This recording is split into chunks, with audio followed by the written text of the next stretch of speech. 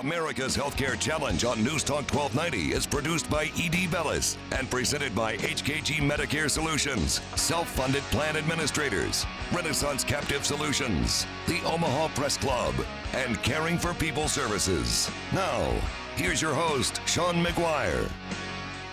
If you want to check out our newsletter, go to edbellisinc.com. We've got a newsroom with a bunch of different stuff on all of this.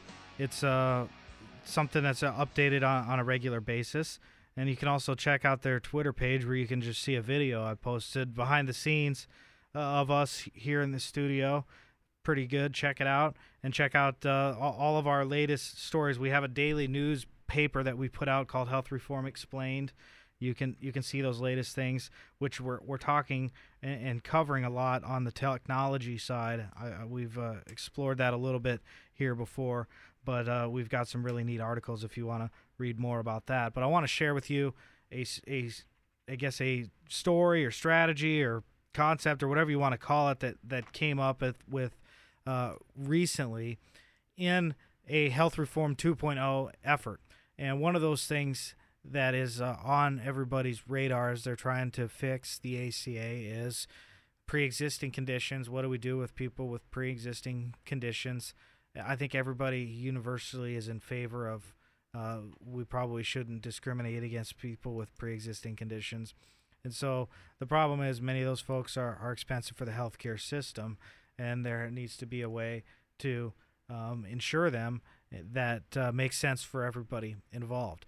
And there used to be what were called state-based health reinsurance or health insurance high-risk pools.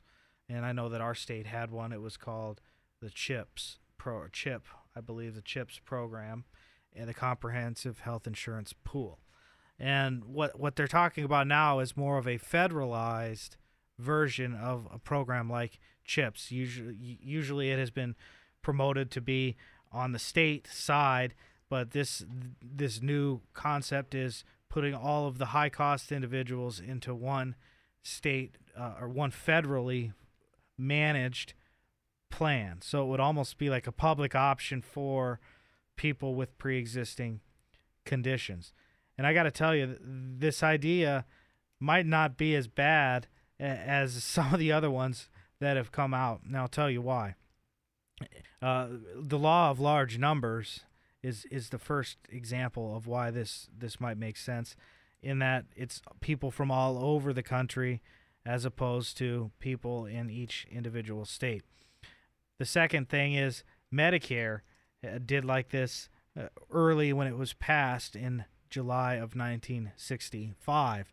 The first 3 years of Medicare were pretty rocky from a cost standpoint, but then it stabilized. And as more and more people began to age into Medicare, they were able to get control and keep those costs somewhat containable, especially in comparison to what they are right now with private insurance. So I guess my thoughts that I'm going to be leaving you with here today and talking about on our blog is this an idea that could make a lot of sense? Do you think that this is something that you could get behind, because it would be your federal tax dollars, but it would be going to insure those people that really need the services, and it would probably stabilize the costs in the markets that all those sick people weren't in, if that makes sense. They would all be in their own pool, and then everybody else that's on these exchanges would probably see a premium decrease by doing something like this. The question is, as it always is, how much does something like this cost? But this is a concept that I think at least makes sense, that both sides could probably get behind as something that we should take a look at more closely as we move forward. We're going to take a timeout, and then we've got one more segment here on the show where I'm going to share with you my final thoughts and give you what you need to be watching out for in the next quarter here of 2018, because it's going to be pretty interesting. There's going to be some pretty interesting developments that I want you to be aware of.